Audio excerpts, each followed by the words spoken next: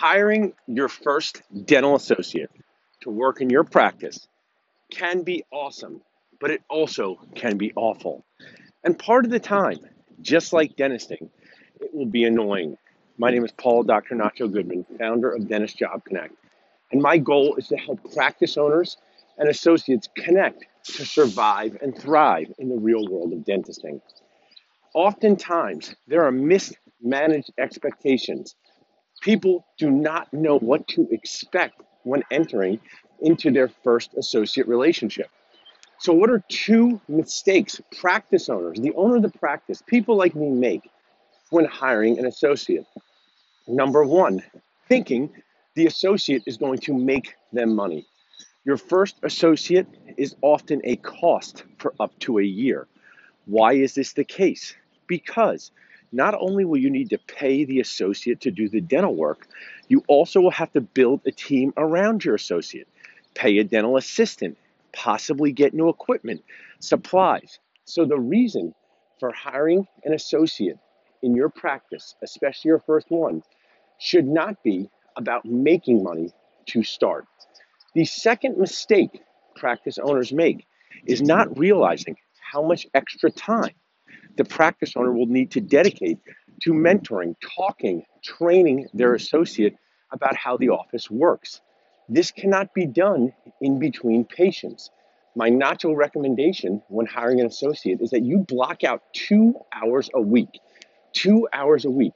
It could be on a Saturday if you don't work on Saturday. It could be after hours. It could be in the beginning of the day. But 2 hours a week when there's non-patient care for you and your associate to sit and review cases, talk about the team, review your culture. 2 hours per week.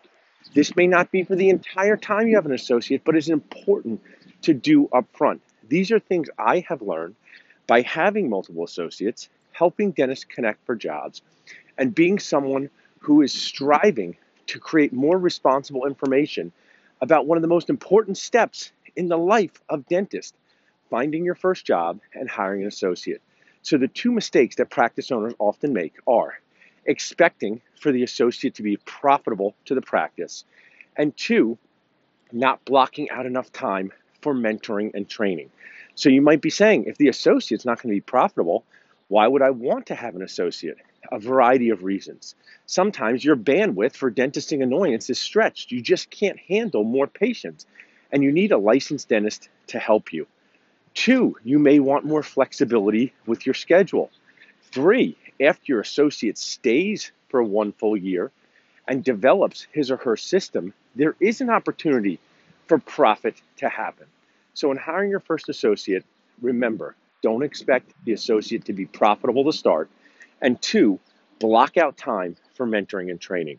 If we can help you in any way at Dentist Job Connect, just reach out to us at jobconnect@dentalnachos.com or text job to 215-543-6454. If you want to get started with adding an associate or finding a job, just visit dentalnachos.com and you will see a place to do just that.